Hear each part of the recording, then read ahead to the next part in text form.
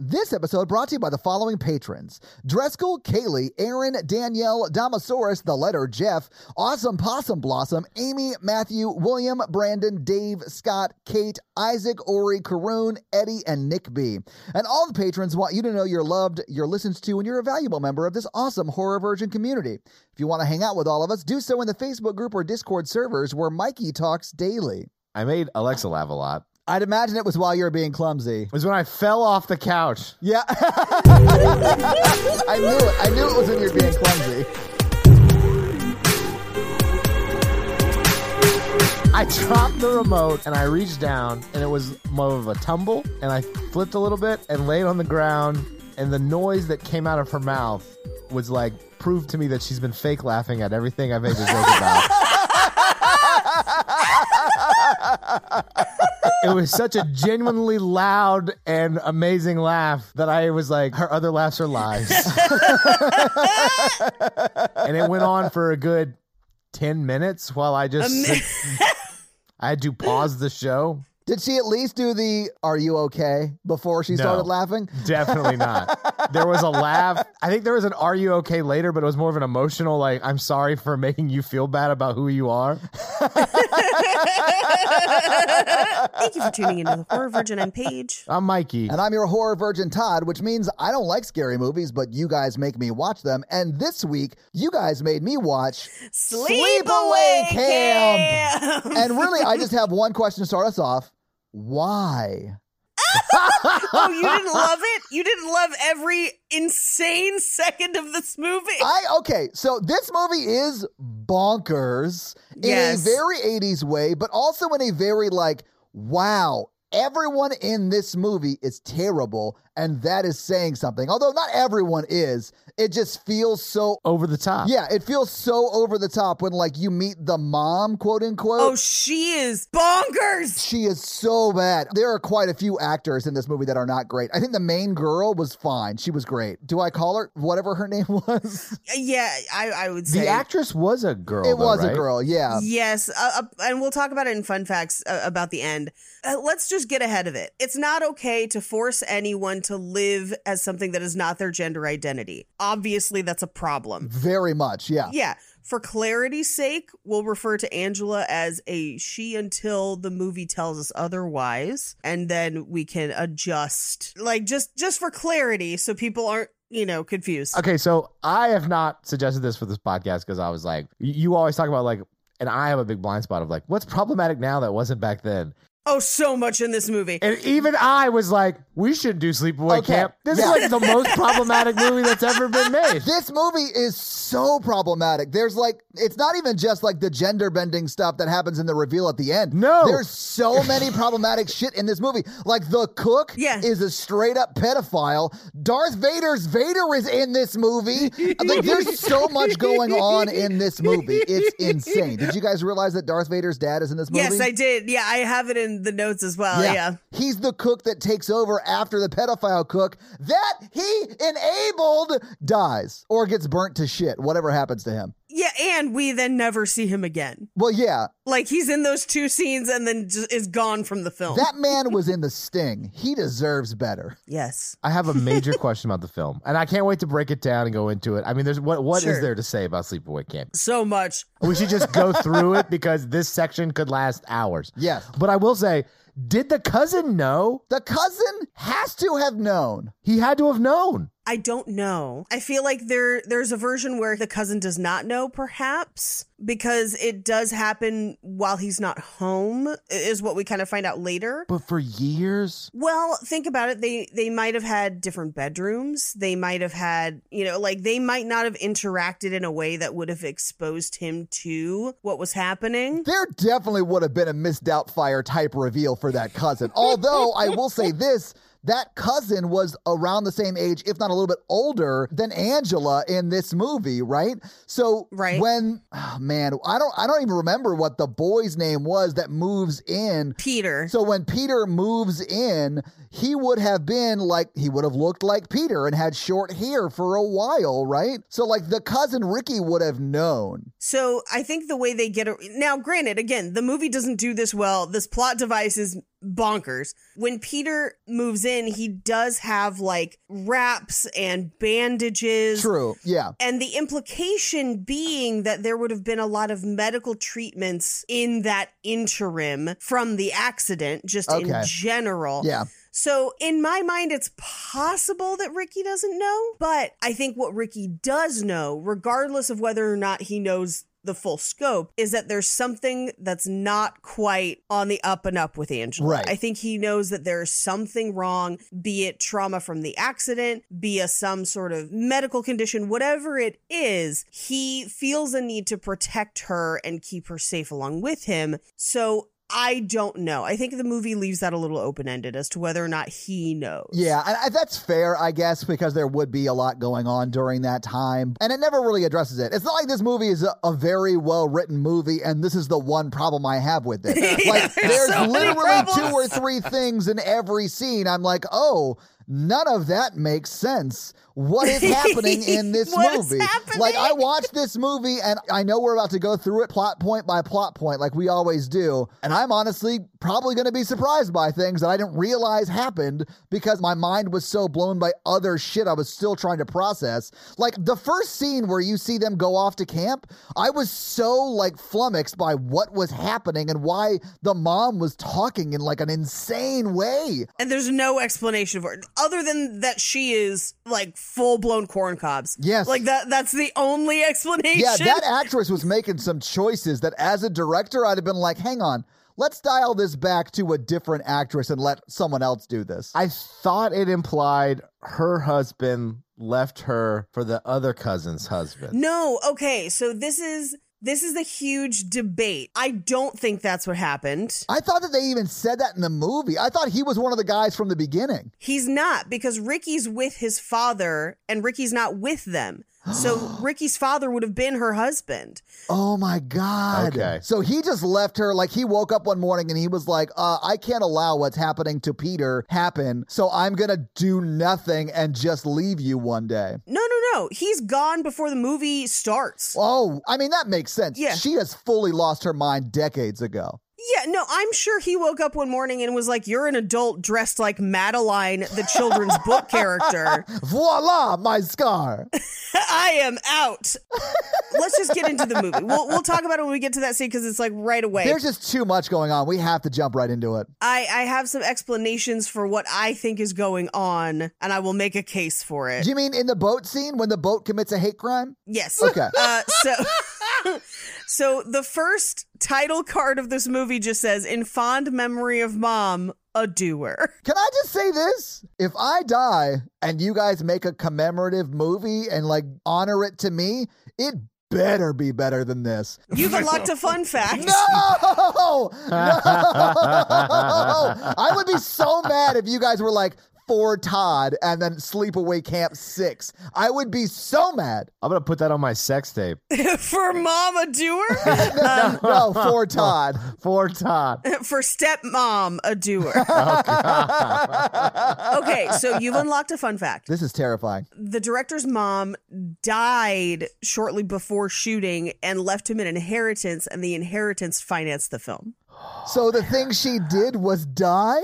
She's a doer. I mean, I don't know. Like, how would you like it if your death enabled this monstrosity? But Paige, we'll talk about this in box office. It was a good financial move. It was a good financial move. Which is terrifying. But yeah, I mean, Yeah, but it Paige, is. to your, and sort of my point earlier, I'd be pissed if I died and someone made this movie off the inheritance. Oh, absolutely. So we go through a few different, like, as the credits roll, it's like dramatic music, pictures of the camp, finally a picture of the camp sign that says for sale. And those like scenic shots are clearly during the fall. Like the leaves are changing colors and stuff like that. You've unlocked a fun fact. I'm just unlocking all kinds of fun facts. What's happening? What are you doing, Mikey? There are so many fun facts. Okay, the whole film was filmed during the fall. That's how they were able to get the camp for as cheap as they did. I mean, that makes sense. They'd be fully camping out during the summer. Yeah, and so a lot of those shots are establishing shots from when they were looking at the location. But that means that during the movie, when it's supposed to be summer, they couldn't have it look like fall, so they would often spray paint the leaves and the grass green.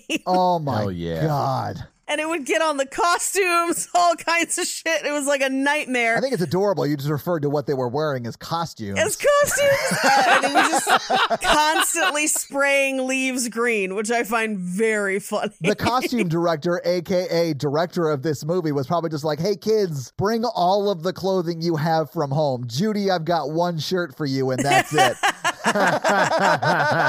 When we get to Judy's shirt later, I do want to talk about it because I have feelings and they are positive. I said this before when it was just you and me on the Zoom call when we were waiting for Mikey.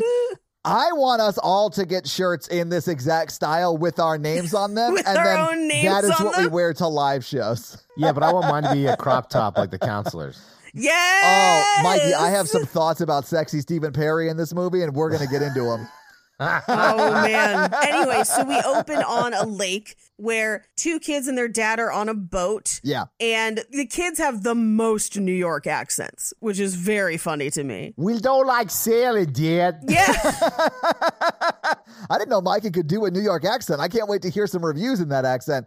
I did love that how in every shot it was just the two kids sitting on the boat. You could very clearly see the white wall behind them. Yeah. They weren't even trying to hide the fact that they were shooting this indoors. Yeah.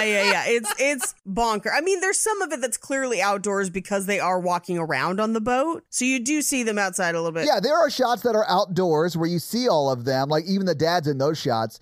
But the close-ups of the two kids before they get up and, I don't know, push him, ? Off the boat, they are just sitting in a room with life jackets on with a white wall behind them. It is bonkers how bad it is.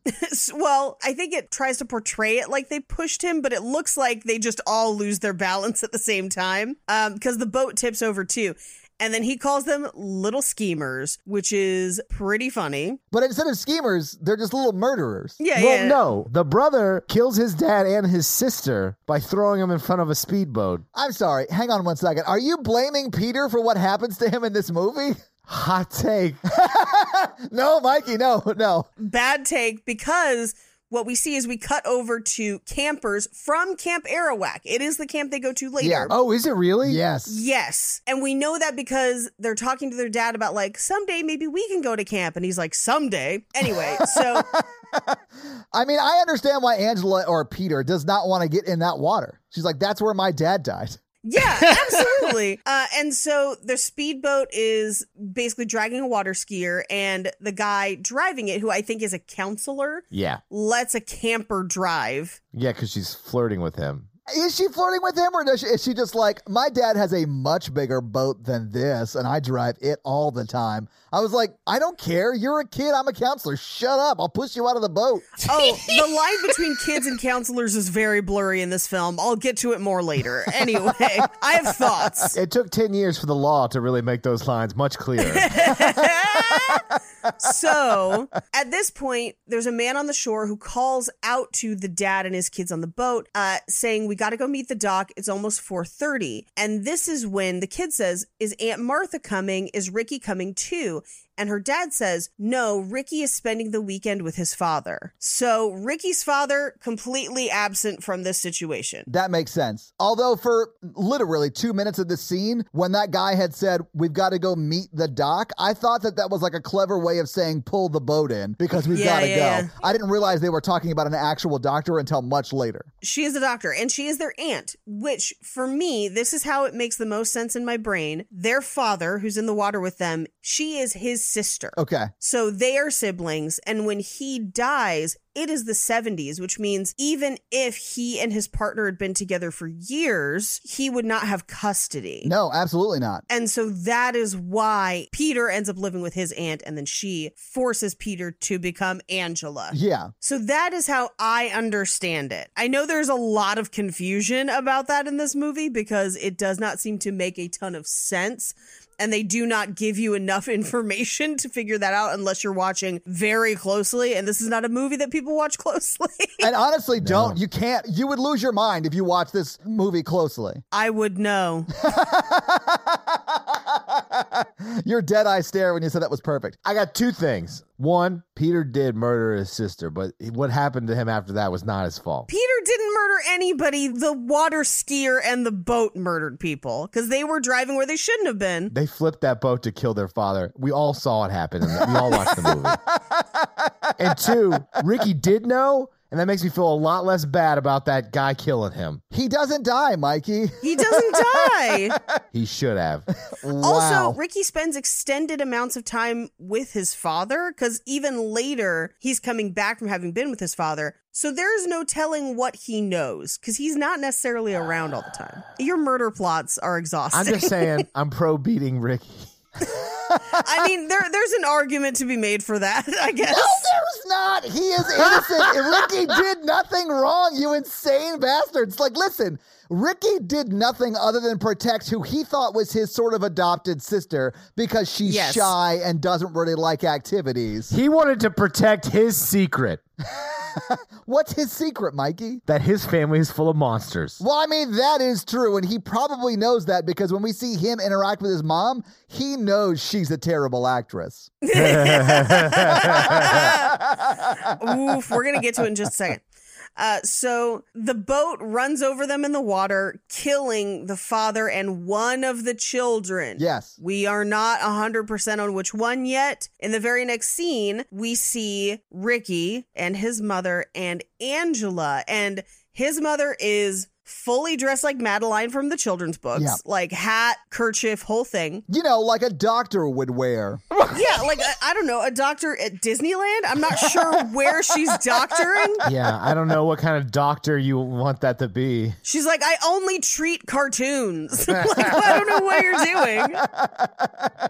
Wile E. Coyote has so many, like, road abrasions, it's ridiculous. We got to get the doctor in here. My favorite thing that she does, and she does it multiple times in every scene that she is in, is to say, wasn't that nice of me? I packed you and your cousin some goodies for the ride. Wasn't that nice of me? There's a whole bag of chips in there. And you're just like, what is she saying?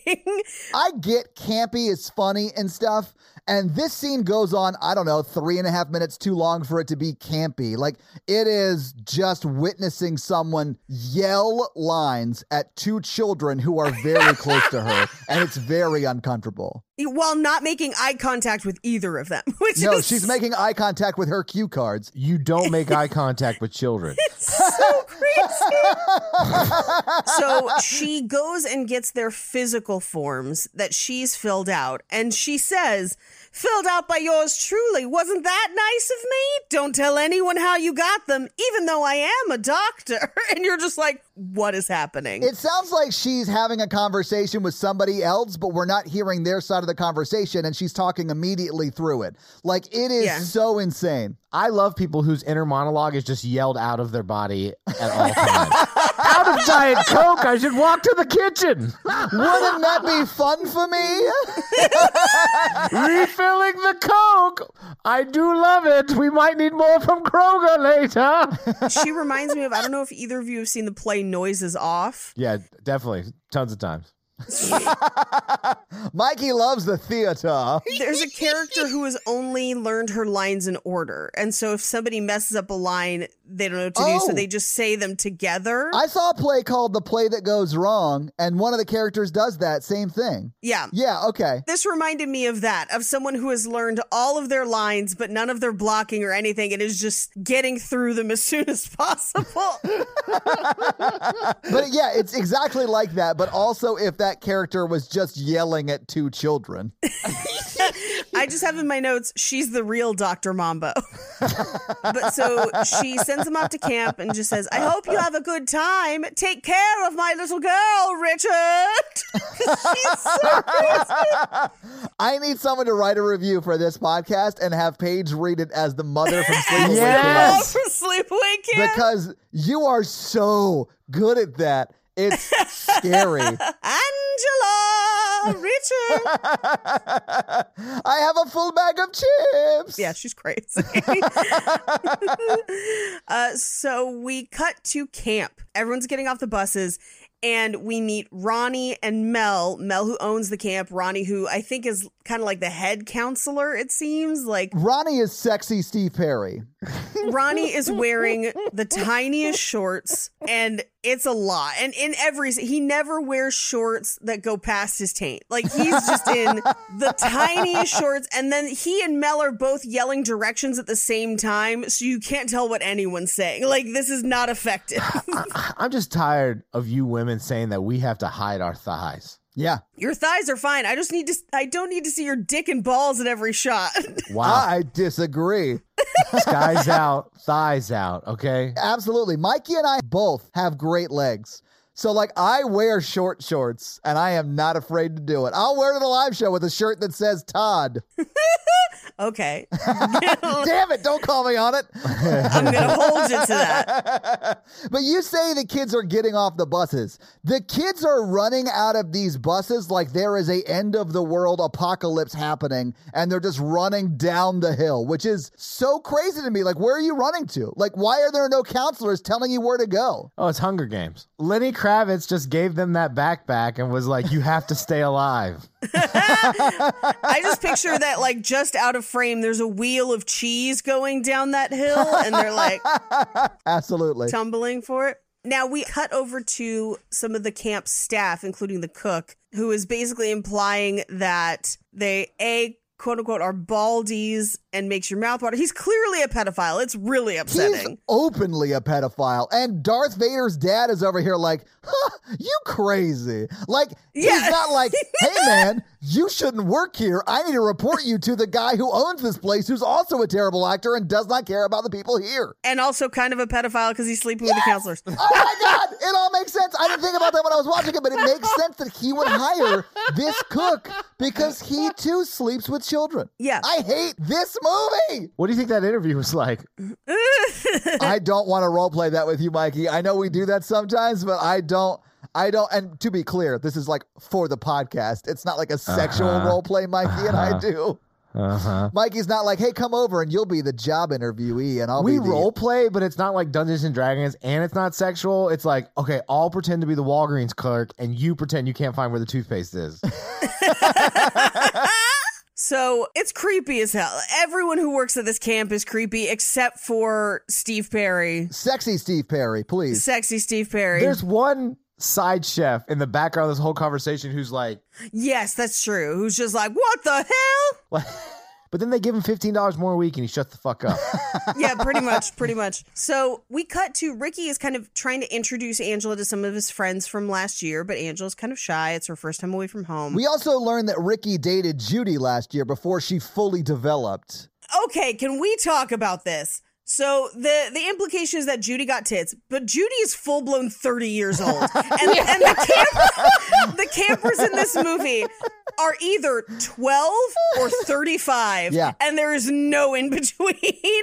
And they all are portrayed as being, quote unquote, the same age or close to it. Like, this camp seems to have kids of all ages, and we do see kind of some younger groups of kids. But it seems like the camp itself is just lumping them all together as if they're all equal and normal. Yeah. Instead of being like, okay, your age group is here, your age group is here. And so low key, half of them are like 30. Yeah, welcome to Camp Statutory. Oh, I don't like this. Accurate.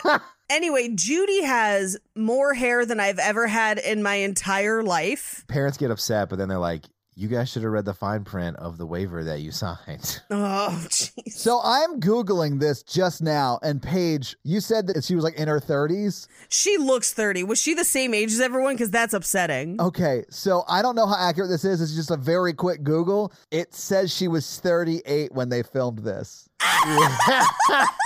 Yes. Here's the thing. She looks great for 38. I will give her that. She looks amazing. She does not look like a teenager. Especially, they have her in a bikini at one point, and I'm like, that's an adult. Yeah. That's a full-blown adult. Look, you be careful. I went on a cruise once, and you don't want to make those mistakes, okay? You got to be very careful to talk to people. Oh, wow. I was on a cruise, and I, go up to the bar, order a drink. hit on this girl. And she's like, yeah, this cruise is celebrating my high school graduation. I was like, I've got to go now. Bye-bye. But see, you made the right decision, whereas the cook in this movie would have been like, too old. Yeah. Anyway, Judy is not interested in making out with Ricky or any of Ricky's friends because she's old and she's talking to older boys who are probably still 20 years younger than her. In the movie, she's supposed to be 15. So, like, they are probably a year or two older than her. Right. But there's a big difference between, like, Ricky, who's like 13, maybe almost 14, and guys who are 17, 18. So you've unlocked a fun fact. Oh, wow. Another one. Mikey, that's 3 for me, 0 for you. It's because I like to let Paige do her thing. Thank you. Ricky and Judy are supposed to be the same age. Okay. You know girls mature faster than boys, Paige. It's fine. That's the implication in the movie. Ricky, the actor who played Ricky, was 17 at the time. Okay. So he looks young, even, given his actual age. Sure. The actress who played Angela was 13 at the time. Okay. And so she and the actor who played Ricky dated on set. No. So, like, no. Wait, which one's Ricky again? Her cousin. I told you about him. I tried to tell you about him. We tried to tell you that he was evil and a murderer. Oh, And you guys wouldn't listen to me at all. I do not like this at all. Yeah. Here's the thing. I say dated in quotes. I don't know how far things went. She was supposedly on set very good friends with Meg and Judy, and Meg is in like her 20s or whatever. So like the three of them apparently all got along really well, but she was actually too young to see the movie in theaters when it came out. That's really funny. I mean, it was rated R, and this is before PG-13 was a thing. Yeah, that's true.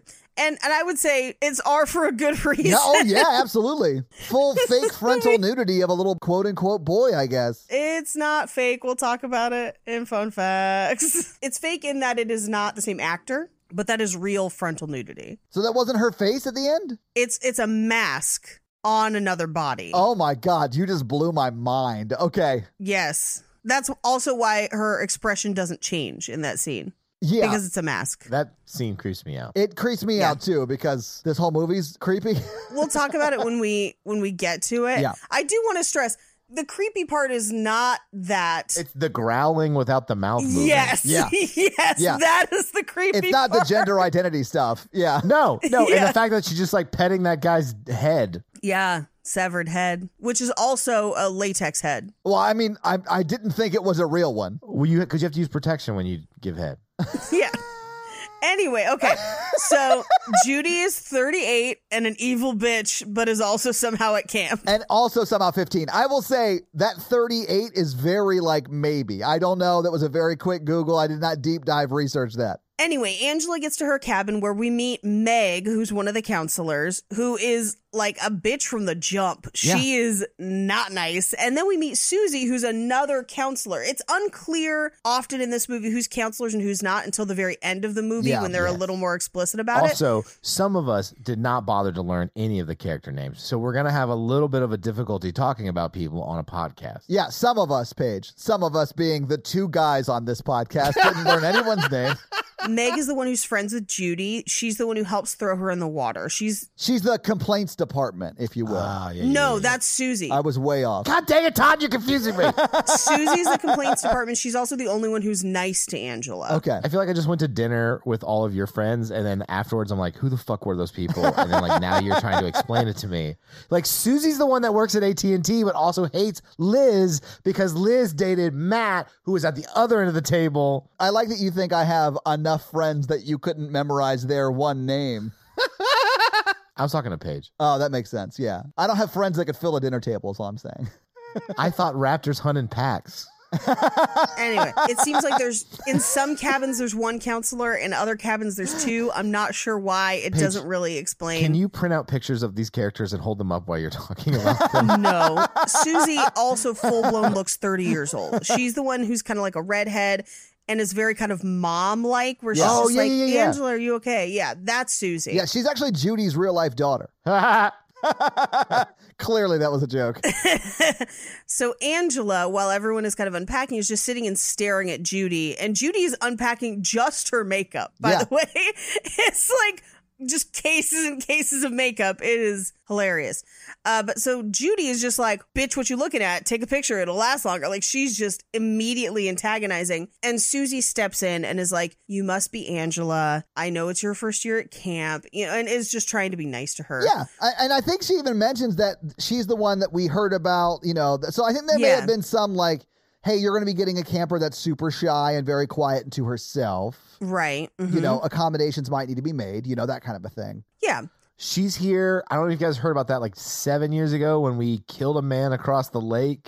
That's her dad. That's her dad. She got a deep discount this summer, but she's also not doing great. And we don't have a camp counselor. Like a camp mental health counselor. We don't have one of those. We don't have one of those. Oh, I thought Sexy Steve Perry was like in the mental health profession. I assumed that he was that guy. You're projecting. He's actually an importer. He smuggles balls of socks and dead squirrels in his tiny shorts. You guys, that's not my dead squirrel. Is that a dead squirrel in your pocket, or are you happy to see me? So we cut to the cafeteria where they're doing like chants about like which bunk is what, and bunk 9, bunk 18. And we find out that it's been a few days and Angela hasn't really eaten much since she's been there and hasn't talked to anyone in 3 days. Yeah. And so Ronnie, in an attempt to try and find something she can eat, because she needs to eat, takes her to the kitchen to basically like, hey, whatever you want to eat, we'll find it and we'll work on eating the regular stuff later. But you can see his full dick and balls in those shorts. Natalie and I were watching this in bed last night, and I literally said, as he walks up to the table and like starts to engage Angela in this, let's go to the kitchen and get you some food. I literally said, I can see both of his balls and his dick.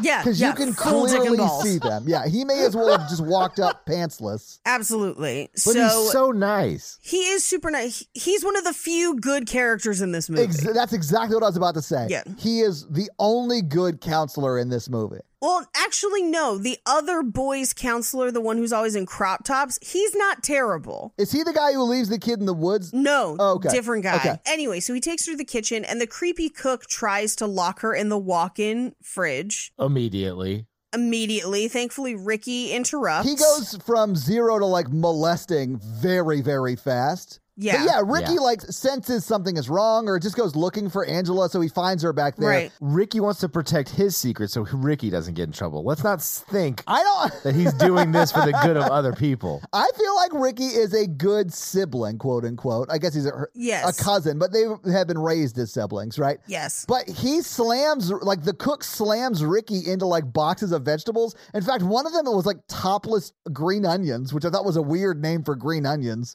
Yeah. But he slams them in there. It's like, don't tell anybody about this. And he's like, yeah, whatever you want, man. Just don't kill me. Yeah. They had to film that so many times that actor got bruises in the shapes of the shelves on his back because they are actually throwing him into those shelves. Well, it's good that they had like someone helping out on set to make sure no one got injured. Yeah, it's great. It's great that OSHA was here to make sure everything was okay. You're telling me this was a non-union movie shoot? I can't believe what? it. I can't believe it. OSHA would have been like, hey, Ronnie, maybe put on pants where I can't see what religion you are. So we cut to later on in the kitchen. So Ricky and Angela run away. Then later on in the kitchen, the cook is salting the largest stock pot I've ever seen in my entire life. I actually have a note to ask you about this. Do pots exist that are that big? Yes, because Hansel and Gretel ran into a witch who was preparing to heat them up and eat them. Okay. And this man also has a similar relationship with children. I have never seen a stock pot that tall. Let me put it that way. Typically, they go wider before they go that tall, especially because on one burner, that would take hours, maybe even a whole day to boil that much water. Yeah, they've been like trying to boil that water since the campers got there 3 days ago. Yeah, like I have probably the largest I have a 16 quart in a stock pot, which is kind of taller. And then I have a 16 quart Le Creuset cast iron, which is so big that we can put like the cat in it with room to play. Don't cook your cat, Paige. I'm not going to. We for fun pictures. So typically what I've seen is that either you'll have a pot that can extend over multiple burners and is shorter, so it's going to boil faster, but you can still do a lot in it. I've seen those in like industrial kitchens, like when I was waiting tables and stuff. Yeah. That's what it would be. I've never seen a stock pot this tall. I think this was made for the movie. Okay. It's so bonkers. Yeah. Yeah. And also he pours so little salt in it. I was like, you might as well not be salting this at all. Like for the amount of water that's in this. This is crazy. I mean, he pours like the rest of the salt in there, but it isn't enough. And that's why he goes back into that stock room where he just tried to molest Angela and kill Ricky. All right, this is not Chopped. Let's just get on with the scene here. Anyway, so he's throwing all the corn in and goes into the walk-in to get salt. We cut to point of view cam, killer cam, if you want to think about it that way. Yeah. He comes back with salt and steps up onto a stool to work in the stock pot, which is part of why you don't have stock pots that tall, because you don't want to have to be on a stool. Like, if you're me, I'm 5'2", I'm on stools often, but like, that's not the norm for a lot of people. Anyway, so she pushes him and then pulls the stool out from under him, so he ends up pulling the stock pot down onto him and scalds himself nearly to death. He had so many options, like step off of the chair. Like, I don't understand why his only option was to grab the pot and pull it onto himself. Like, this quote-unquote kill, I guess he doesn't die. He just gets very badly burned. But, like, I don't understand why this happened at all. He has to die because if not, he would just tell someone who did it to him. No, but we hear him yelling. Like, yeah, he doesn't die. He absolutely would have been like, Angela did this to me. But instead, he's just like, oh, this is the most pain anyone's ever been in ever. I mean, hey, I'll be real. Scalding over your entire body would be so fucking painful. But also, she's in the kitchen. Grab a knife. Just step off of the chair. Like, I did not understand the peril he was in at all. It made no sense to me. Well, and also, he's a big dude. Yeah. How strong is she to be able to pull that chair? Like, because she'd have to essentially lift his weight to do it. Yeah. I also, every time we get killer POV, it's fully the hands of a full-grown man. Yeah, it is. It is absolutely not Angela. Anyway, so the ambulance comes and they're like, we don't have a sedative strong enough. He's so badly burned. I guess I'd never heard of alcohol. Like, what are we doing? Like, also, they're not rushing to take him away. They like slowly wrap him in gauze and then like drag him out. I'm like, you're an emergency, right? Like, you should take him to like a hospital. Yeah, I guess. I mean, also, he would probably go into shock. Oh, yeah. I think he died. I think he's dead. They say later that he didn't, that he's just in the hospital. That's what the owner would say. That's true. In a movie where Angela decapitates someone that kisses Judy, like cheats on her, quote unquote, or whatever, right? They let the pedophile live. That's like the 80s in a nutshell to me. I mean, here's the thing. It doesn't matter to the story. So I think it's fun. Let's assume that he died of shock.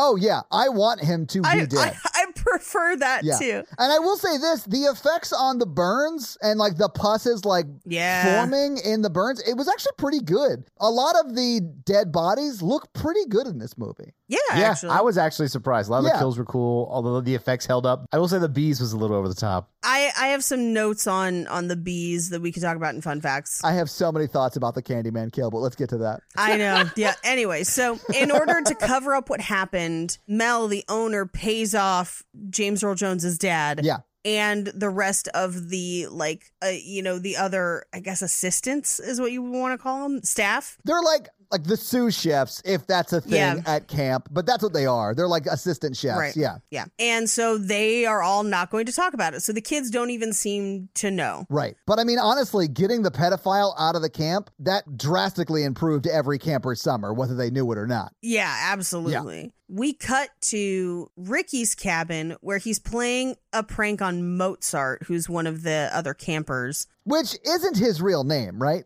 They just call him Mozart? Yeah, we never find out his real name. Names are not important here. They trick him into trying to strain against them to do a sit-up, and in the process, another guy moons him. He ends up sitting up into that guy's butt, essentially. Yeah. Because butts are hilarious. Apparently. It's true.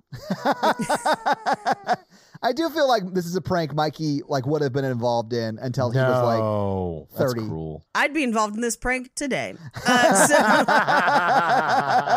Meanwhile, their counselor shows up. He has everybody grab their baseball gloves because they're going to go play baseball. And he is in a crop top and tiny shorts. Now, it is unclear until much later what his name is. Because I kept taking notes of what is his name? Because at one point it sounds like they call him Cheeto. And I'm like, is his name Cheeto? Hang on. His name is not Cheeto? I thought that was his nickname. I think that might be his nickname. His name is Chester in real life, but they call him Cheeto because that's funny. No. It's because his dick looks like a Cheeto and you can see it through those shorts. Why is it so lumpy? No, his name is some form of Gene. They call him Gene at some point. So I think his name is probably Gino. Okay. All right. I think it's Gino. Which he looks swarthy and Italian, so I'm going to claim him as one of ours. Let's talk about how awkwardly long baseball scenes these are. So long, and it's children against adults. And the children win, Paige. Yeah, they're I don't know, it's 8-6. And you're just like, what? And they're all hating each other in a way there's more baseball in this movie than there is in the League of Their Own. Mikey, I literally asked at one point, I was like, did this become the Bad News Bears? Why are we spending so much time on baseball right now? It's about as much baseball as Twilight. And they're bullying each other, and he's like, hey kid, your mother can't get a job because she's severely depressed. And you're like, oh man, they're so mean to each other. That's a real accurate burn. Yeah. So we cut to the social that night where Angela's sitting alone, and a bunch of the older popular guys are like, what if you ask Angela to go skinny dipping? Yeah, to go skinny dipping, and they're kind of daring each other. Oh man, I just thought about how actually terrifying that would be for Angela, knowing what she knows. Yeah, absolutely. So she says no. And they basically do that thing of what? How dare you say no? How? And he says, how come you're so fucked up, Angela? Immediately, they're like, hey, Angela, we thought it might be cool if you go skinny dipping with us. And she's like, no. And he goes, fuck you, Angela. I mean, more or less. He loses his mind. He said, and I quote, how come you're so fucked up, Angela? Yeah, that is God. the line. It's so crazy. That's a second date question. What? How come you're so fucked up? Fucked up? Mikey, you're so good at getting out of relationships. Do you have any pointers? Yes. As the Houdini of... I need a good alliteration here. The Houdini of hussies is not going to work for this. I think it does work, though, Mikey. As the Houdini of hussies, I'll just confidently go into it, which I don't know. It feels degrading. I don't know about it. It is degrading. Oh, okay. As the David Blaine of Dame. Go on. But you just look someone in the eye, very serious, and be like, I learned a lot about you. How are you so fucked up? Mikey, you could just shorten it and be like, I've learned enough about you.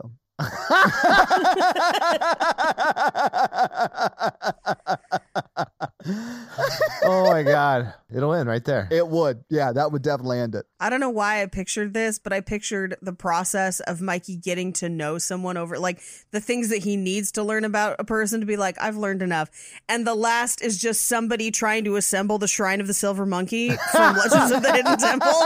Anyway, so this causes a big fight. Ricky defends Angela. Yeah, like he does throughout this whole movie. And his friend Paul goes to talk to Angela and is just like, hey, I'm sorry this happened to you. I'm Paul. I met you last week. Ricky told me what happened to your family. Which is a very bold first step. Hi, I'm Paul. Heard your family got murdered. He's dead. Yeah.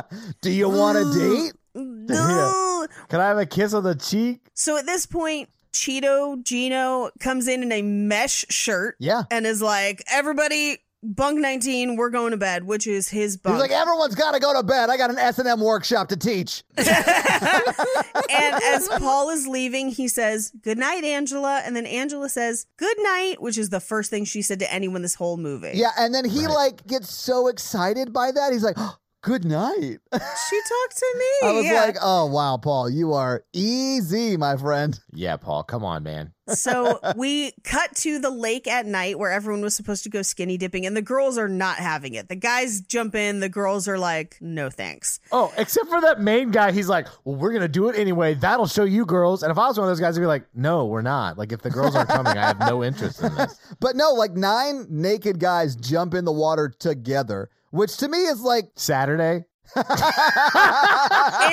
my fraternity and sorority experience, dudes will get naked with each other all the time. Like any opportunity. As a guy, accurate. Yeah. I don't know why that is, but like, yeah, I just don't care. Like, it's whatever. Not me. I just turn to him, look him in the eyes, and I say, I've learned enough about you.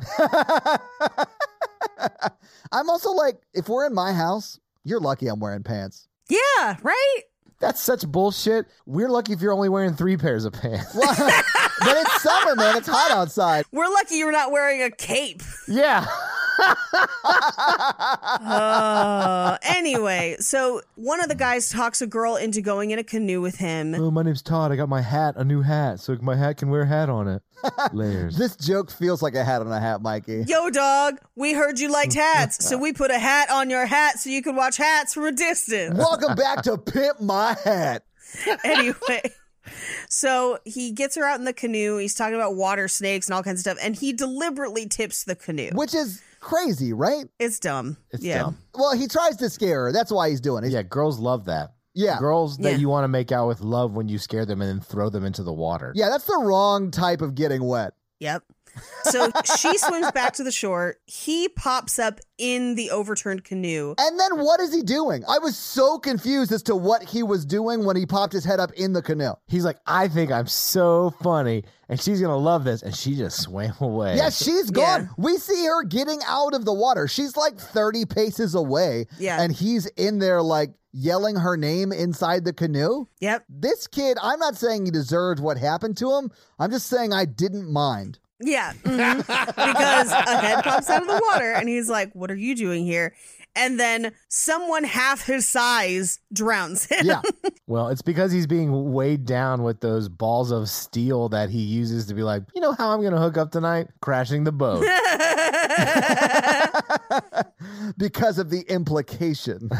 Anyway, so all the other guys go inside. They call for him. He doesn't come. They're like, we'll see you in the morning. We cut to the next morning and Ronnie is trying to clean up around the lake and he's mad and he rolls the canoe over and finds the dead body with a water snake. Yeah. That body and the water snake coming out of the nose or whatever it was coming out of was actually pretty good. Yeah. It was It was good. real good. It looked like that body'd been there for like 20 days, though. Yeah. Yeah. That's a very advanced stage of decomp.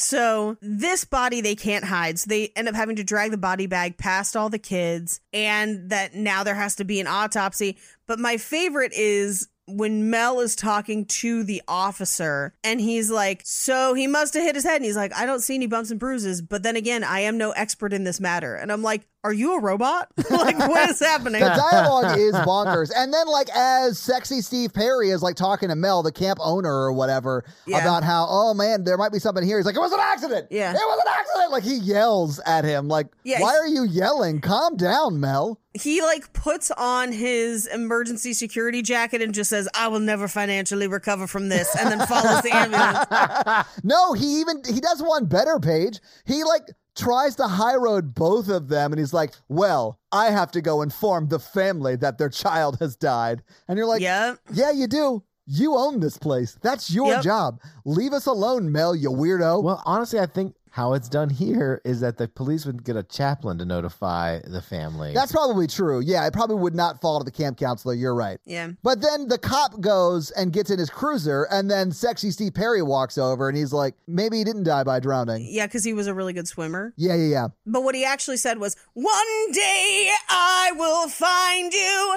flip the canoe that hides you. One day I will remind you that there's water, snakes, and bugs and stuff. Yeah. I love Separate Ways, and I want to pause here to tell everyone to watch the Separate Ways music video. Oh, it's because nuts. It does feel like the record label called Journey and said, hey guys, we have 4 hours and the docks in San Francisco shoot a music video with a home camera. Yeah, it's crazy. Amazing. Now, I do wish it would have cut back to like the girl's cabin where that girl would have been like, he was trying to hook up with me and I left and he's dead now. I don't feel guilty because his game was super weak, but like, should I feel guilty?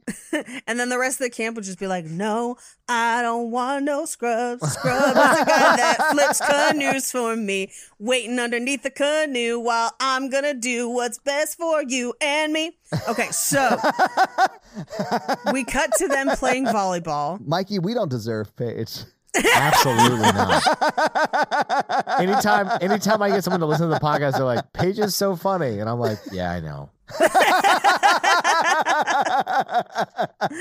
So the girls are playing volleyball badly, by the way. Like, not a single one of them knows how to play. But yeah. But, I mean, in all fairness, Judy hasn't played since she was in her teens 20 years ago. Right. When Judy was the age they could play volleyball, they didn't even have the right to vote. And this is the scene where Judy is wearing the Judy shirt. Yeah, this is the Judy shirt, which in the comic I just worked on, and I don't remember if it made the final cut. I would have to check and see if it made final artwork. At one point in one of the drafts, I had a note that a character should wear a shirt with their own name on it. Oh, man. Like modeled after Judy. So I'll have to check and see if it made final draft. But yes, and it was specifically for this movie. But I do think we should all get our own name shirts. I am all for that. I 100%. And I want them to be like the sewn on letters that look just like that. I would love it so much. That'd be really funny. Hot take. I would get one that says Judy on it. That's exactly this shirt. I would wear that. So Angela's sitting off to the side. She doesn't want to play volleyball. So Paul comes to talk to her. And she's finally talking back, and they have this kind of cute little conversation. Yeah. And the girls playing volleyball are like, it's not fair that she gets to just sit and talk to the boys. And so Meg, one of the counselors, is just like, yeah, you need to leave, Paul, and tells Angela, if you're not going to participate, sit there and do nothing. Which is like, okay, I guess. Worst fine. summer camp experience ever. Yeah. And Susie comes to her defense and is like, let's just finish the game and go to lunch. Don't worry about it. Are you sure you don't want to play? And Angela's like, I don't mind watching. Yeah. So we cut to the movie in the rec hall, and Paul and Angela come out, and they're holding hands because they went together. They're kind of like a cute little couple at this point. Yeah. And he is going to walk her back to the bunk. Judy's being a bitch about it. Of course she is. This movie felt very Mean Girls to me. Yes. Judy is the Regina George of this film. Yes. So Paul walks her back to the bunk and says, I want to show you something, and does not get consent for this kiss. No. Or even really the next one, which is not great. He does not go 90. He goes 100. He goes 110. Like, he's all over that face. Yeah. And she's clearly not comfortable. It's probably her first kiss. I would guess so. He says, I hope you're not mad. And she's like, I'm not mad, but I have to go. Yeah. And then he like browbeats her into having another kiss. And he's like, can I have another one? She doesn't respond. He kisses her and she just says, I have to go now, and goes inside the cabin. It was very uncomfortable. I was like, oh, both of these people need to learn about like what consent is. Yeah. So as he's coming out, he runs into Judy, and Judy's like, oh, I didn't think she was your type, because Judy's an evil bitch. And she is. There's nothing redeemable about Judy at all. Except for that shirt and her gorgeous hair. Well, yeah. Her side pony is like cinched to the gods. It's so tight. Legendary side pony. I have an ethics question for the group. Sure. Oh, you're asking the wrong group, but okay. Is Judy a bitch for bullying a murderer? Is the bullying still wrong? We don't know that Angela is a murderer yet, and Judy has no way of knowing. It's true, but like, what if it's an accident? Like, you were accidentally bullying a serial killer. Just because they're a serial killer does not make your negative action not a negative action. So yes, it's bad that she is doing this. Because Judy doesn't know that she's a serial killer. So she, as far as Judy knows, she's just bullying a shy girl. So yeah, Judy is a bitch. But if you did accidentally bully a serial killer, does it like make it better? Like, no, it doesn't. It still makes you bad, and you're probably part of the reason they were killing. Yes. John Wayne Gacy's bully, please add us. No, they're still like trying to get a book deal or something. Yeah. The clown I browbeat into murder. There's no way a person who was a clown did not get bullied. Or do you think that the person has no insight, so the bully's like, vindication? I know someone who went to clown college. Clowning is a serious art. It is. Or so I am told by people who have attended clown colleges. The person I know who has gone to clown college, whose name I will not reveal, they have their face paint registered with like the Clown Guild or whatever it's called. Yeah. Like that's a thing. It includes like miming and traditional European clowning, and it's like a whole thing. Yeah. I'm trying not to bully right now. Don't worry, Mikey. Some of them are probably murderers. It's fine. What if I started writing like murderers in prison, like really bullying, like... Yeah, here's what you don't want to do. Start bullying people who are confessed and convicted of murder that are going to get out of jail sometime as a public figure. I'd be like, those shoes look terrible. Everyone in jail is looking at them and judging you. Stop trying to make soap on a rope happen. Your house was tacky. I saw it on the news. So yeah, don't do that, Mikey. Yeah, don't It's a do bad that. idea. So Paul comes back to his cabin and he's like, I had a great time. And they're still trying to prank Mozart with like the classic shaving cream prank. And when Mozart wakes up, he grabs a knife. He pulls a knife on Ricky. It goes from 0 to knife fight real quick. It's You amazing. gotta stand up for yourself. Yeah, Mozart don't fuck around. Or they too were bullying a serial killer. Gino/Cheeto stops it by taking the knife away from them. Yeah. Although I think that is the knife that the killer uses later for a lot of stuff. Oh, okay. I didn't realize that. I didn't get a good look at the knife, but Yep. So the next day at the lake, Paul and Angela are hanging out again, but Meg is kind of a dick to Angela, and Paul goes back into the water, and Meg is like, she never answers me, and just like shakes her. oh my God, I could not.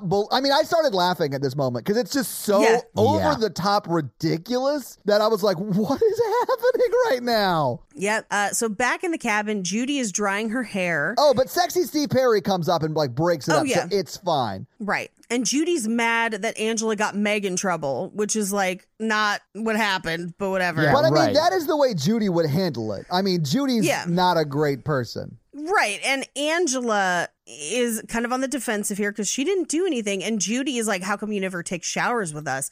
Oh, I bet you haven't reached puberty. You have no hair down below. You're flat as a board in need of a good screw, which ironically, no hair down there becomes the fashion for like the next like 40 years. I know. Well, but also I'm like, that's a no, someone who has not reached puberty should not be in need of a good screw. No. Like, Oh, I didn't hear that part. Wasn't commenting on that. no, for sure. But so Susie, the other counselor, ends up slapping Judy. And it's the only time she has repercussions for her actions. Yeah. Well, no, that's not true. When she dies, I'd say that's a pretty big repercussion. Well, that's fair. Yeah. Yeah. So Angela leaves to go see Ricky, and she says that she'll be back before dinner. As she walks outside, the boys are having a water balloon fight on the roof. Which is the craziest place to have a water balloon fight. I don't want to be on something that when it gets wetter, it gets slipperier, and then you're just falling off a roof for no reason. Like, I like every activity in my life to be high stakes. Yep.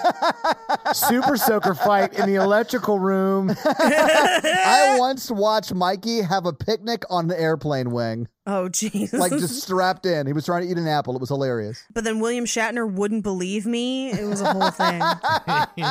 There's some Mikey on the wing. So they throw water balloons at her. Ricky comes out and is kind of like cussing them out. Paul comes to kind of help Angela up, and then Mel breaks it all up. Yeah. And punishes Ricky because he quote unquote has a filthy mouth, and also punishes the guys throwing balloons. Although Ricky does have a filthy mouth, but I think that's great. I love movies that show kids who like actually allow them to use language that kids use. That's why I love the movie Role Models. Yeah. Oh, yeah. I love that movie. Where he's just like, what's this? Pouring sugar on Beyonce's titties?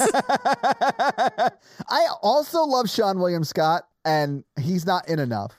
One of my favorite lines in that movie is he's dressed as a Minotaur mascot for like a job that they have, and they're at a high school, and a kid walks past and is like, nice suit, and he's like, yeah, your mom let me borrow it after I fucked her. You're just like, ah! So back in the older boy cabin, the ones that lost the baseball game, we find out that they're going to have another game against the counselors, and one of the guys has to take a wicked dump first. Oh man, this scene is ridiculous. I don't understand it at all. It's a crazy kill because somebody cuts through the screen in the bathroom window with a knife. First, before they do that, they use like a broom handle to like lock the stall door, and then they drop in slowly a hornet's nest. A hornet's nest. Yeah, one or the other, right? But where did they get it? Oh, God only knows. Don't ask too many questions about this movie. Yeah.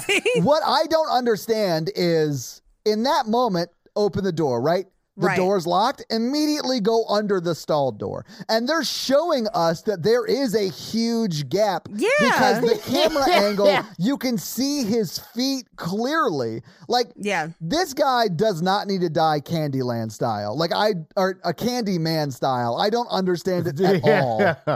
He went to Licorice Forest and got murdered. You misspeak one time and then it becomes a bit. Oh my God. Anyway, he falls out of the stall. Yes, after breaking the mop handle or whatever, yeah. And is covered in bees, and it's super gross. Covered in bees! Covered in bees! Oh God, the bees! Not the bees! I've seen enough of Twitter GIFs to know what that's from. How'd it get burned? How'd it get burned? I can't believe we haven't done the original or the remake of Wicker Man. I have tried to get it in for listener requests so many times. Anyway, fuck it. We'll get to it eventually. So we cut to Mel, who at this point is legitimately like, I'll never financially recover from this. Yeah, you can only legally have 2 people die at your camp a season. Well, and it's implied that a lot of kids leave after the deaths. Yeah, because people are mysteriously dying. You would 100% pull your kid out. At which point I'm like, then why are the rest of the kids still here? Like, who are their parents that they're just like... Well, some families don't love their kids as much as others. That's clearly what's happening. Wow, yeah, this explains the bullying. Yeah. But so they consolidate some of the bunks. So now there are empty cabins. Yes. So they've kind of consolidated everybody. And at this point, Mel reveals that he thinks he knows who the killer is. By the way, his theory is founded on nothing. Oh, it's crazy. Wild. Yeah, it's so inaccurate too. Yeah. It's my favorite part of the movie. So we cut to Paul and Angela run into each other behind the cabins, and she's like, oh no, I thought you were a killer. And he's like, no, it's just me. So they go to the lake, they kiss, and they end up like falling down and kissing on the beach. But he goes to like unbutton her shirt and she stops him. Yeah. And he's like, I'm not doing anything. And she's just like, no. And we cut to a flashback of her and her brother. I would guess seeing their parents, their 2 dads, making love and then going back to their bedroom. And it's implied that maybe there was some incestual touching, but it cuts away before it happens. Oh man, I did not love this flashback for many reasons, but mainly it was because it was shot. All of it? No. It's shot in like a black box theater. Yeah, it was shot in like a black box theater where like clearly the rooms don't exist. Yeah. And there are no like room walls. Like it's on like a sound stage. I love that that's the part that upsets you in this scene. No, Mikey, I mean, from like a filmmaking standpoint, it's bonkers. It's not great. It's a weird inclusion. Yes. But so Angela freaks out and runs away in part because Paul's moving pretty fast. There's not a lot of consent there. Every reason for her to run away before we even get to the fact that she is probably worried about Paul's reaction to what he may discover about her body if things continue. Oh, yeah, absolutely. Well, and the trauma of whatever that all was. Yeah, exactly. Whatever all the flashback was, absolutely. Yeah. So we cut to the next day. They're playing Capture the Flag, and Paul talks to her, and he's like, I'm sorry, but I don't understand why you got upset. And she just says, I wasn't ready.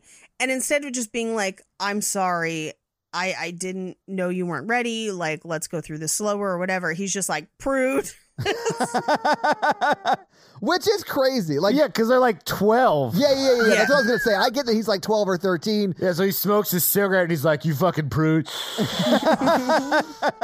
But as he kind of walks away, Judy intercepts him and is like, why do you keep bothering with her? She's so small. Like, So we cut to Angela and Ricky have a plan to get the flag. They're going to go through the woods to find it. Right. Because they can't chase both of them. And as they do that, they discover Judy and Paul making out in the woods. Yes, which is not great. It's not good. Because Judy's 38 and the actor who plays Paul is probably 17? 17 max? Yeah.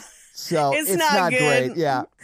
We cut to the next day at the lake, and Paul tries to apologize to Angela, and she's just not talking to him anymore, right. Essentially. She's over it. She's over it, and the girls, basically just to torture Angela, are going to toss her into the lake, and Ricky is about to stop them, but Mel stops him to be like, I know you're the killer. Why did you kill? And you're just like, what the fuck?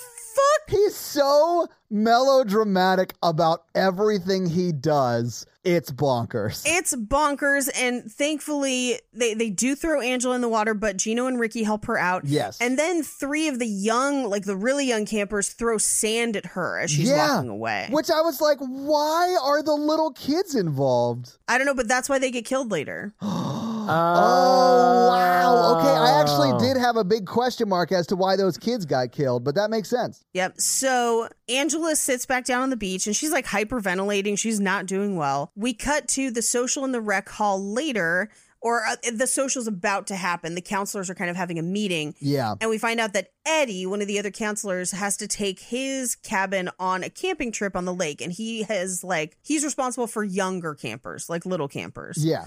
Meg is off. Susie is on. And so Meg goes to Mel and is like, yo, I got that night off. Remember you promised me dinner at your place? And he's like, all right. So she goes back to the cabin. Hang on. Hey, we can't just gloss over the fact that he's 85 years old and she's 17.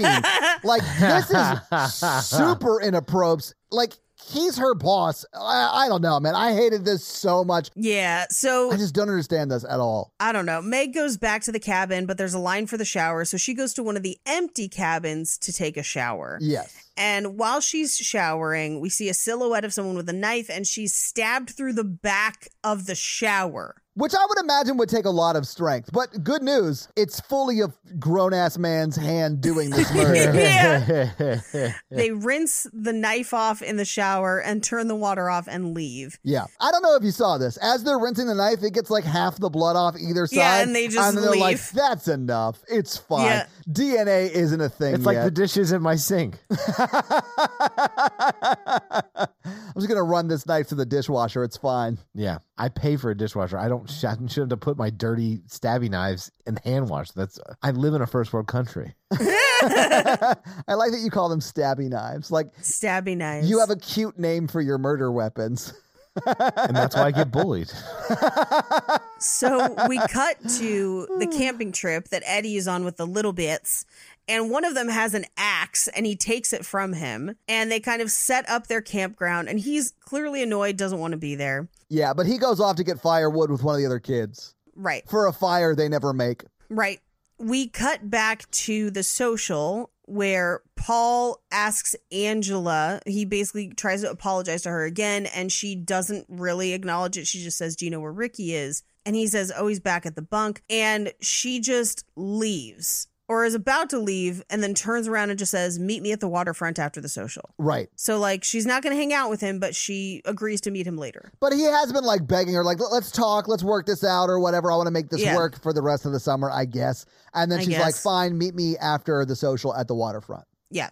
So we cut back to Eddie's campsite where 2 of the kids are cold and want to go back. Yeah. In part because they don't have any fucking tents. They're just sleeping on the ground. And also in part because they never made a fire. Yeah, it's all bad. Yeah. So Eddie agrees to take those 2 kids back and leaves 3 kids just sleeping in the woods with a killer on the loose. I have no problem with them going back, but you got to take all the kids with you. Like, you can't. Yeah, just take all of them. Yeah, Paige, you don't need a killer on the loose to take 3 small children back to the camp and not leave them in the woods. Yeah, I mean, it's bad enough, but then also there's a killer. So they leave, and then we see killer point of view as they grab the axe. Yeah. So back at the social, Susie is trying to find Meg because Mel has come to ask her. He's like, have you seen Meg? She's supposed to meet me. If you see her, send her my way. And no one's seen her. So we cut back to the girls' cabin where Judy is making out with one of the guys on her bed. Yeah. There's a knock at the door and Mel bursts in looking for Meg. And Judy tells him, well, she was going next door to take a shower. That was after dinner, but, that's the last time I saw her. And then Mel, leaves, but before he leaves, he's like, you shouldn't read with the lights off. You'll lose your sight. Yeah. Or whatever. It's creepy. Yeah, I don't like Mel at all. So he goes next door and he finds Meg's body because it falls out of the shower at just the right time. I was about to say that, man. It literally is. At the moment he walks in, it leaps towards him through the shower curtain. And then he doesn't have a moment and then go get help or whatever. He has a moment and then vows to avenge her death by killing Ricky later. This scene was so bonkers to me because Ricky stopped me from hurting a child, so I'm going to hurt a child. Yeah. And then he's yelling in the shower about how he's going to avenge her or whatever. I'm like, calm down, pedophile. Yeah. Well, and meanwhile, Judy has kicked out. Judy's date doesn't want to get caught, so she basically kicks him out of bed. We cut back to her cabin, and she's curling her hair in the dark, which, makes no... I don't know why you would curl your hair just to sleep on it. That's insane. All those curls are going to fall... I don't know why she's doing this. It's a bonkers activity. This movie is written by someone who does not understand... human activities. Anything, yeah. Yeah.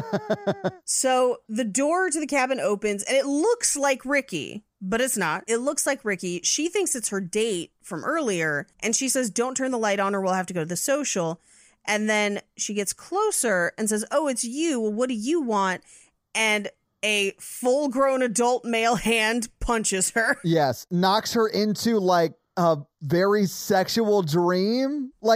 She starts to roll around. I was like, you're not knocked out if you're rolling around. What direction were you given here? She has a head injury. Yeah, I would say it at least hurts. And I didn't interpret it as sexual as much as it was when you really get ring your bell, you hurt your head and you're just and just kind of like rocking back and forth kind of, but she's just on the bed. But if she's not knocked out, I would think that she would attempts to fight back or get away. And she does neither of those things. Well, okay, some people, it's fight, flight, or freeze, right? So some people just freeze. But she doesn't freeze. She just sits there and rolls around. But that's a freeze. Okay. That's not fight or flight. She does fight back once they try to smother her with the pillow. Yeah. Yes. She's got some lines, Yeah, she does fight back, and we see it silhouetted. But essentially the implication is that someone takes that curling iron and puts it down below in her bajinga. Oh, is that what happened? I couldn't tell because as they're putting the curling iron down, they open it,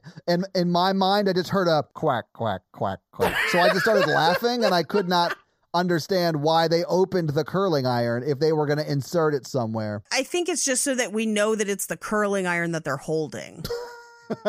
This movie's terrible. This movie is terrible. Anyway, they put her body under the bed. We cut to Eddie coming back to the campsite where he left those 3 children, and all 3 kids are murdered. Hacked up inside their sleeping bag. He's like, oh, I thought this was a bad idea, but now it definitely turned out to be. I'm totally going to get written up and not be invited back next summer. I do like that he throws up in shame or whatever. Yeah. Well, I mean, also mutilated kids. That might make anybody throw up. Yeah, that's true. So, meanwhile, the social's over, but Ricky wants to pop in to just buy some candy because dinner sucked. He did, and he comes back out, and as he's walking, Mel grabs him and slaps him to the ground and beats him nearly to death. Yeah, this is what Mikey would do if he thought there was an evil child around. Yeah, well, and then he's like, I got him. I gotta get away. And he goes to run away and runs out to the archery field where he's then like, it can't be you. It can't be. And gets an arrow through the neck. Which honestly, for 83, looked great. Yep. The police arrive. It's the same officer from earlier. Yeah. And we get a close-up on him with a very fake mustache. Man, it looked drawn on at first. And then when they linger on him later in a different scene, I'm like, oh, this is just a very bad black mustache, and he has very brown hair. It was amazing. I was like, I wish this is what they had done in was it the Superman movie? So it happened in both Superman and the Avengers. Yeah. So like the first Avengers movie, it was Captain America, and they just had they had like a prosthetic and had his hand kind of covering it. Yeah. And then in Superman, I think they did it digitally. Yeah, they did. That's what it was. So I wish they had just done this. Like, I'm here for this mustache in every movie. Yeah, for sure. I'll wear a Todd shirt, short shorts, and that mustache to a mewetup or to a live show. What you guys don't know is that Todd always wears short shorts and a Todd shirt underneath. It's his bottom layer. Who wears Todd shorts? Todd wears Todd shorts. Anyway, so the counselors have kind of collected, and they're like, hey, Angela and Judy are missing, and Paul and Ricky aren't back yet. Look everywhere. Meanwhile, Paul is on the shore waiting for Angela. And she comes up to him. Yeah, she's like, hey, I'm here. Let's go swimming. Let's take our clothes off. And he's like, okay, because he's a dude. And he's just like, and she starts to unbutton her shirt. Meanwhile, they find Ricky's discarded candy wrappers and find his body on the ground, but he's still alive, so they carry him back. Yeah, Mikey, he's not dead. That's because Mel's weak. It is because Mel is weak. You're right. He was like, he's light taps. Like, if you're going to kill a... He is beating up Ricky in that scene like he's a gorilla who's angry about the amount of bananas he was given at the zoo. Yeah. He's like smashing his hands like, yep. It's amazing. Meanwhile, Susie runs into Ronnie and is like, hey, Judy is fully dead. But he says, he's like, have you heard about Judy? And she's like, what? He's like, she's dead. Yeah, Judy's dead. Meanwhile, Susie and Ronnie, as they kind of convene on the beach, they hear singing and they think it's Angela, so they approach on the beach. I thought it was interesting that they heard the keep singing. It's Little Mermaid. Yeah. So they approach Angela on the beach. Angela appears to be cradling Paul's head in her lap as if he's like laying down. And, yes. Yeah. Then we get a flashback from the crazy mom.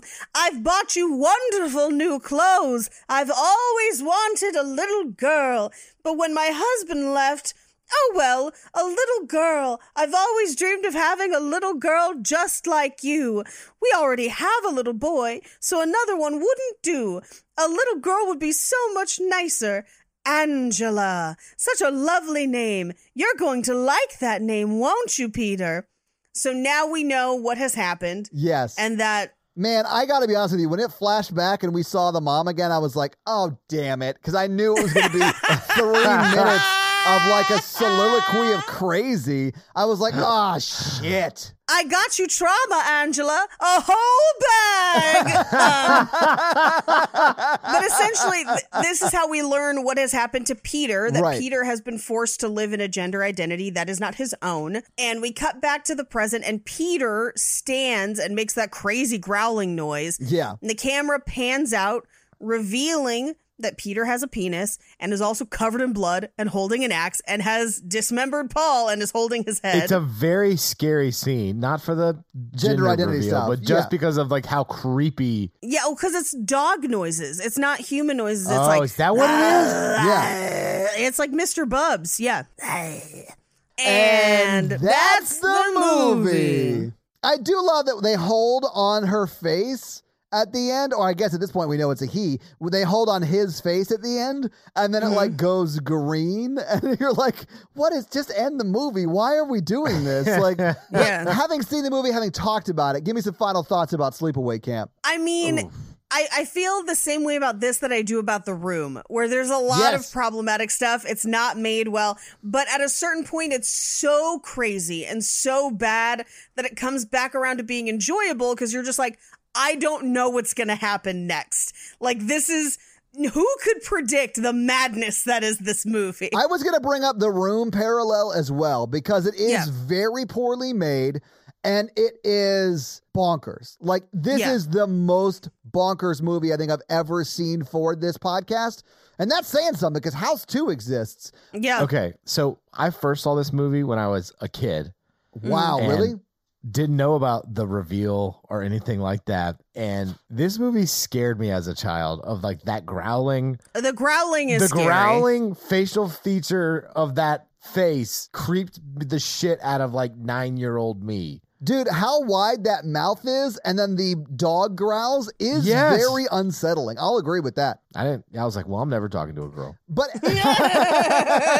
but this movie is at the same time unwatchable, and everyone needs to see it at least once because it is so crazy and bad that it's like, wow, this is hilarious. Yes. But I don't feel like they were in on that joke when they were making the movie, so I also feel a little bad for that diagnosis. Yeah, I don't know if it's intentionally funny. I don't know. I wish I did. Who knows? It is unintentionally hilarious, Right. Definitely. So I don't know. Oh man, I don't know. But Paige, you said there were a lot of fun facts. So do you have some fun facts for us? There's a lot of fun facts. Nice. Yes. Hit us with your fun facts. Judy, fun facts. So the director, as I mentioned, dedicated the movie to his mother because her financial inheritance after she died provided the funding. Yeah. One of the kids who plays the bullied camp boys was actually bullied during filming, Aw. and the actor who played Ronnie had to step in and break it up. Really? So, like, yeah. So yeah. Ronnie just is a good jacked dude. Yeah, allegedly so. Allegedly. As a child, the guy who wrote and directed this movie went to the camp that they used in the film. Wow. That's great, Yeah. honestly. So Felissa Rose, who plays Angela, Karen Fields, who plays Judy, and Catherine Camel, who plays Meg, were all very close during filming. And the girl who plays Meg has said that the scene where they throw her into the water was very, very hard for them to shoot because they felt so bad. Well, and I don't know if you noticed this, but while that's going on, Mel, the camp owner, is like wrestling with Ricky, Yeah. right? And you can Right. see them in the background Yeah. doing it. Like, so Yeah. even just the physicality of having to like be super way in the background Yeah. and like having to hold someone who's probably like 2/3 of your own body weight up. Yeah. Like that would be hard, let alone the just feeling bad about having to throw someone in the lake Yeah, over yeah, and over yeah. and over again. So the actor who played Ricky got the role after a very unusual audition where the director asked him to curse him out. So he had like different things that he wanted from each of the roles that he was casting. So when he was casting Angela, he would have all of the actresses just stare wide-eyed into the middle distance while pretending to eat a candy bar. What? Oh, I don't like this at all. Felissa Rose, who played Angela, was paid $5,000 for her performance in the movie. Wow. Yeah, she was one of the only ones that was under 18. Ricky is also 17, I guess, and some of the younger boys, I guess, are under. But as far as the main character, she was the youngest and too young to see her own movie in theaters. Wow. For the scene at the very end, it's accomplished by using a nude man wearing a mask cast from her face. Yeah. He was just a very thin man. And the story is he was a college student who needed to get drunk before he was able to do the scene, and he was doing it for the money. Nobody knew who he was, and decades later, his identity is still unknown. He's not credited in the Wow. film. That's honestly great. Like, it doesn't sound like he really wanted to do it. He did it for the money. I'm glad that no one knows who that is. Yeah, same. Good for him. The actor who played Paul had a latex version of his head cast for the final scene. And after the movie, somebody took that head. No one knows where it is. Oh, man, that's amazing. Although not at all surprising based on this movie. Yep.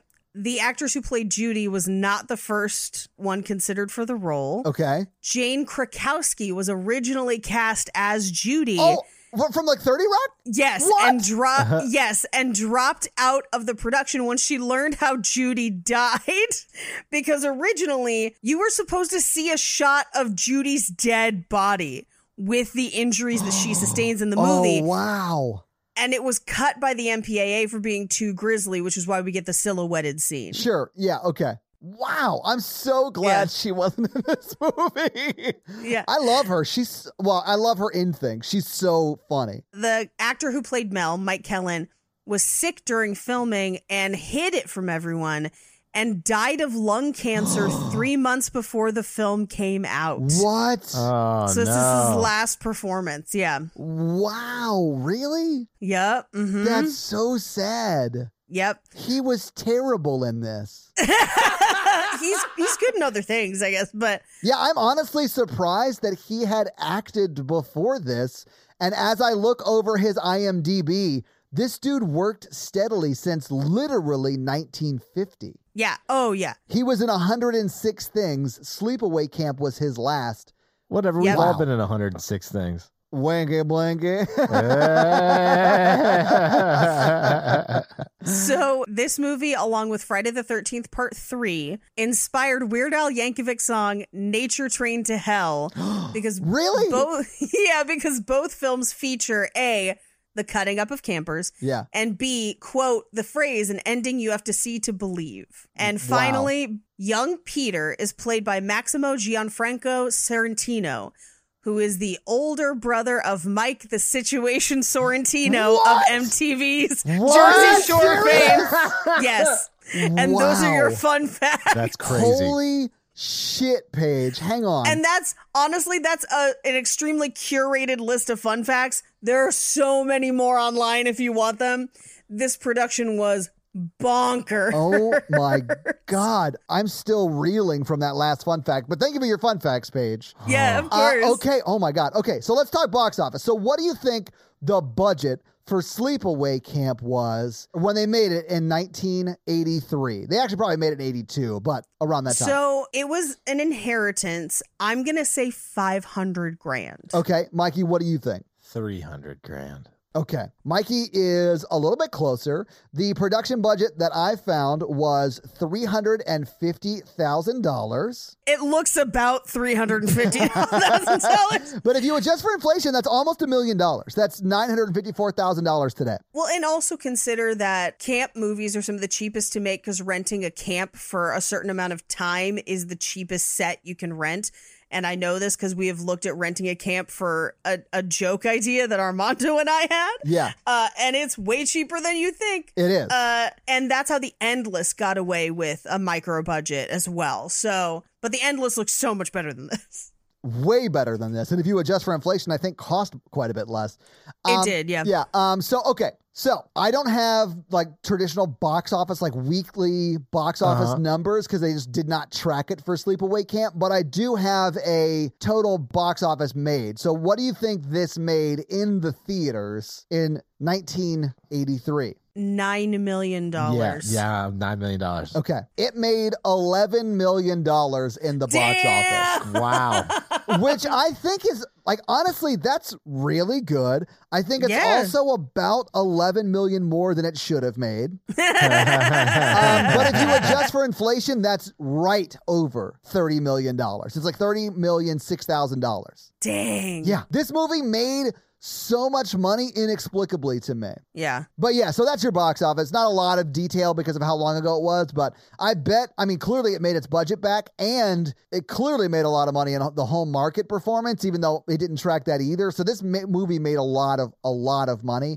So much so that, and Paige, you heard me laughing about this before we actually started recording. This movie goes on to spawn 3 sequels. There are 4 Sleepaway Camp movies. And they're all unauthorized, by the way. None of them are the same director or anything. Wait, really? Yeah. Well, that makes me really happy. Sleepaway Camp 2 is called Unhappy Campers. Sleepaway Camp 3 is called Teenage Wasteland. And then there was a Return to Sleepaway Camp in 2008. Now, here's the thing. They're unauthorized, but a lot of the same actors return. Even Really? people who died in previous movies. That's But just, Yes. yeah, just playing other characters and stuff. It's pretty funny. That's great. Scary scale. Yeah, so Mikey, let's do that scary scale. Listeners, the scary scale is a scale of 1 to 10 of how scary we found the film today. Not a scary of quality, just a scale of... Not a scary of quality, Uh-huh. but yeah, absolutely, Mikey. Bring it. Your turn, Paige.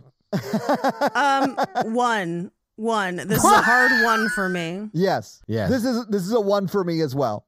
This is a 1 for me as well, as an adult. As a child, it was like a fucking 9. Oh, sure. Yeah, absolutely. I would imagine if I saw this as a child, too, it would have traumatized me. And I do think a lot of people who are like, no, Sleepaway Camp is great, they think that because of a nostalgic factor involved there. No, Yeah. I never watched it again until just now. Well, then I guess not. Mikey says you has no excuses for liking this movie. Yeah, I can't believe I'm about to say this, but I have not been scared in a long time on this podcast. It's been like a month and a half since we've watched a scary movie. So to that end, This week, you guys made me watch Sleepaway Camp. What movie are you guys making me watch next week? Now, this past week, we explored a summer camp type horror movie, and we will get back to some of those later in this month. You mean during summer camp month, we'll do some summer camp movies? It's just camp month, by the way.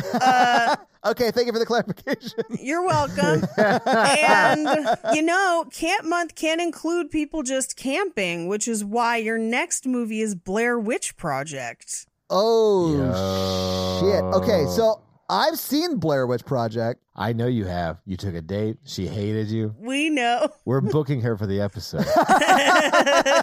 Rachel, I'm sure, is too busy to be on the episode. But yeah, like I saw this with a girl who I was like, had a crush on in high school. And this was the only time we went and did anything socially together. So I apparently did not handle myself very well. I remember running back to her Jeep, I think, because I was so scared after the movie. Did you go a full 100? No, I never. No, we didn't kiss at all. She just dropped me off at my apartment and then went back to her house. He went 100% to the Jeep. Oh, yeah. I did go 100% to the Jeep and then had to wait for her to get to it. Now, here's what I think. I think you're going to watch this movie and be like, oh, this is not nearly as scary as I remember it. I did see it in the theater, and man, when I watched this movie originally, I had seen maybe 4 horror movies. So I bet it will not be a 10 like it definitely was for me the night I went on that date with Rachel. But man, this is the movie that I was like, okay, I was scared of horror movies as a kid because I watched like The Omen when I was a kid. And then I watched this as a teen and I was like, okay, horror movies just aren't for me. They're clearly like making me seem like an uneligible bachelor. So I can't do this. I'm out. And then I started a podcast about it. I think you're going to overcome your fears and conquer it just like we did with The Omen. I think it's going to be another one of those. The funny thing is Rachel's actually in the Facebook groups for both of our podcasts. So like she may have some things to correct me on. One of which will probably be like, Todd, it really wasn't a date. I want us to reach out and be like, Rachel, we need to know your side of the story. Your homework for next week is to invite a date over, watch the Blair Witch Project, handle it badly, and make sure they never call you again. And then listen to the episode on the Blair Witch Project. Done and done. Mikey, do you have a review for us to read? Paula Obsession. Oh, yeah? What does Paula Obsession have to say? Oh, I'm sorry. Panda Obsession. Panda Obsession? You were way off, Mikey. I was very much off. Has a review says, laughing for days. Oh, nice. Been listening since the early days. I love hearing you guys basically just hang out. Nothing is better than when y'all bust out laughing. Have a wonderful day. 5 stars. Well, thank you very much, Pamela/Panda Obsession, for that awesome 5-star review. And if you want to have Mikey read your review on the podcast, leave us a 5-star text review. So, guys, if you like this show but want to hear this power throuple on another movie review show about romance and romantic comedies, check out Romancing the Pod, where Mikey, Paige, and I break down and make fun of romantic movies. It's a lot of fun, guys. Check it out. If you want to follow us on social, please do. We are at Horror Virgin or online at horrorvirgin.com. If you want to follow us all individually, you can do that as well. Paige is at Paige Wesley on Twitter, or Rampage Wesley everywhere else, including TikTok. Mikey is at mrandolph24, and I am at Todd J. Awesome. If you like the show so much and you want to help financially support it, please do by going to patreon.com/horrorvirgin, where you can get a lot of great levels and a lot of great stuff like bonus episodes, director's cut episodes where they're a little bit longer and you get them actually a day earlier than the regular feed drop. We do a lot of great things like listener requests and stuff like that. So guys, check out the Patreon and help support the show. If you can't financially support the show, that's understandable. That's fine. But if you want to hang out with us on the daily, join the Facebook group at facebook.com/group/horrorvirgin. We also link it like once a week. So just find it there and join the awesome Facebook group. And literally, we're in there talking every day. It's awesome. And if you want to check out our Twitch stream, we're at twitch.tv/ToddAwesome, where we will be playing horror video games. So if you have always wondered what it would be like to watch me get scared, you can now do that on Twitch while I play these horror games. It's twitch.tv/ToddAwesome, guys. Check it out. It's a lot of fun for you. Not a lot of fun for me. This episode was brought to you by Nick B. Nick B, fun fact. Oh, yeah? He always wears shirts with his name on it. Nicholas B. Well, Nick, thank you so much for making it easy for everyone to know what your name is. I appreciate that. This episode was also brought to you by Ori. So I was canoeing with Ori, and I was talking about like my plan to like take Natalie out canoeing that later that night. And I was like, so here's what I'm going to do. I'm going to tell her there's like water snakes and snapping turtles that'll like eat you up at night in the lake. And then I'm going to dip the canoe. And then Ori was like, Todd, that's a really bad idea. Don't do that. So I didn't. And the date went really well. Ori, thank you so much for giving me some great advice about what not to do to someone in a lake non-consensually because of the implication. Yes. This episode also brought to you by Brandon's Bug Business, and Brandon's Bug Business is actually called Bug Cage Company on Facebook. And if you have any needs for like spiders, scorpions, centipede, or millipedes, the need for peed. Exactly. The need for peed. Then all you have to do is reach out to Bug Cage Company on Facebook, and Brandon will ship you some bugs. This episode also brought to you by the letter Jeff, and Jeff wants you to check out his podcast, Kissing Jessica Jones, where each week they break down an episode of the Jessica Jones Netflix TV show, and they've actually moved into Agent Carter. So check out that podcast on any podcast app. This episode was also brought to you by Awesome Possum Blossom, and Awesome Possum Blossom wants me to give you some awesome possum facts. So here's one for you. Possums also hate the Blair Witch Project. They don't like found footage as a medium. Yeah, they just feel like it's a very cheap way of making bad movies. Same. We now return you to another episode of The Patreonicals. All right. Most Evil Matthew has decided to be most evil, and this week has decided to exterminate all the manatees on Earth. Wait, manatees? Like Yes. underwater sea cows. Like that's who he's going after. Why is it always manatees? What about the womanities? Oh, the humanities! That's really funny. Thank you, Mikey. Okay. So Evil Matthew sends Isaac to eat manatees, and he goes and starts eating a bunch of manatees, and he's crying because he doesn't really want to do it, but he's got a control collar on, so he's doing that. Have you guys ever seen a manatee in real life? Yeah. Yes. When I lived in Florida, I would go scuba diving with manatees. They are like the sweetest things ever. I would cry if you like made me eat a manatee. It would be terrible. I'm going to make you eat a manatee. Get your control collars away from me, Mikey! Anyway, but he also has he's got Isaac, but he also sends Danielle's, he's got Danielle. She is like, her control collar doesn't work, so she's like pretending. Oh, I like this, like blip. Ooh, I like it. Yes, but her moon general, Aaron, I'm sorry. takes. I like that there are moon generals. He just walks around in like assless chaps. Oh, wait, he's from the moon. I'm so sorry. Yes. I just forgot. I'm so sorry. That is 100% on me, and I'm The very moon embarrassed only about has that. one gender, so And it's assless? it's moon. Yeah, and it's assless. So, Oh, wow. but the moon general's assless chaps are more rhinestones, so you know the rank. That makes sense. Got it. Right. So anyway, she goes and takes a bunch of UFOs to Florida to kill all the manatees as well. That checks out. And Kate, Kareem, and Amy, they're like, we got to steal one of these flying saucers for some fucking reason. We got to get to space or whatever because Earth space technology sucks or whatever. It's all billionaires and bullshit. So It is. It is all billionaires and is. bullshit. That is true.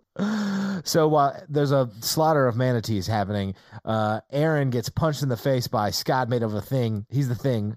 And she flies across on the water. And as she lands in the water, she stabs on the manatee because she's just so evil. And then, It does sound like she's very evil. yeah, Kate throws Dave, poor Dave, with her telekinesis into the door of the space shuttle to break the lock. And he gets crumbled down just enough. Anyway, he splatters against it and the door cracks open. Okay. And then they scoop him up, whatever's left of him, and put him in a bucket for later. And then Kaylee is back over at Most Evil Matthew's headquarters, which I'm not going to reveal what it is yet. That's for next week's episode. Oh, okay. Little sneak peek about what's happening next week. She had a UFO come back. Oh, a moonfo. And A moonfo? I'm sorry. Did you say moonfo? I did say moonfo. And really, the unidentified flying object that makes up the UFO had just been identified when you said it was from the moon. So, like, you could just say it's a moon ship. It's a moonfo. And then Yeah, it's a moon flying object. Duh. I'm so sorry. Kaylee said, I wanted to wear a manatee as a hat. So she puts a manatee's head as a top hat and blood drips over her face because she's also not evil. You know what I'm saying? Not evil. Got and it. she licks the blood of the manatee off of her. She's like, I hate manatees. They're fat. And which is just super judgy, and they're animals, and I don't understand why she would do that. Anyway, moving on. Karun and starts up the space shuttle, and then Kate and Amy start flying it. They're in the moon. They've loaded some stuff up, and they've run to space. And then as they zoom out into the sky, you see Domosaurus just in waist-deep water with his tiny T-Rex hands doing jazz hands. He's so excited because he's just chomping manatee after manatee up and swallowing it into his mouth. And they kill all manatees on Earth. And Evil Matthew just laughs and laughs and laughs. I just have one question. Mikey, what happened between you and a manatee this past week? It's not me. It's Most Evil Matthew. But why manatees? I'm going to pick things that people love, and Most Evil Matthew is going to destroy them. Okay. We'll find out next week what Mikey's going to have Most Evil Matthew destroy on another episode of The Patreonicals. Patreonicals. Well, that's going to be it for us, you guys. I'm Paige. I'm Mikey. And I'm your horror virgin, Todd. Keep it ooky spooky. Yeah. Have an amazing week. Bye. Bullying nerds. Bullying nerds. Manatee nerds.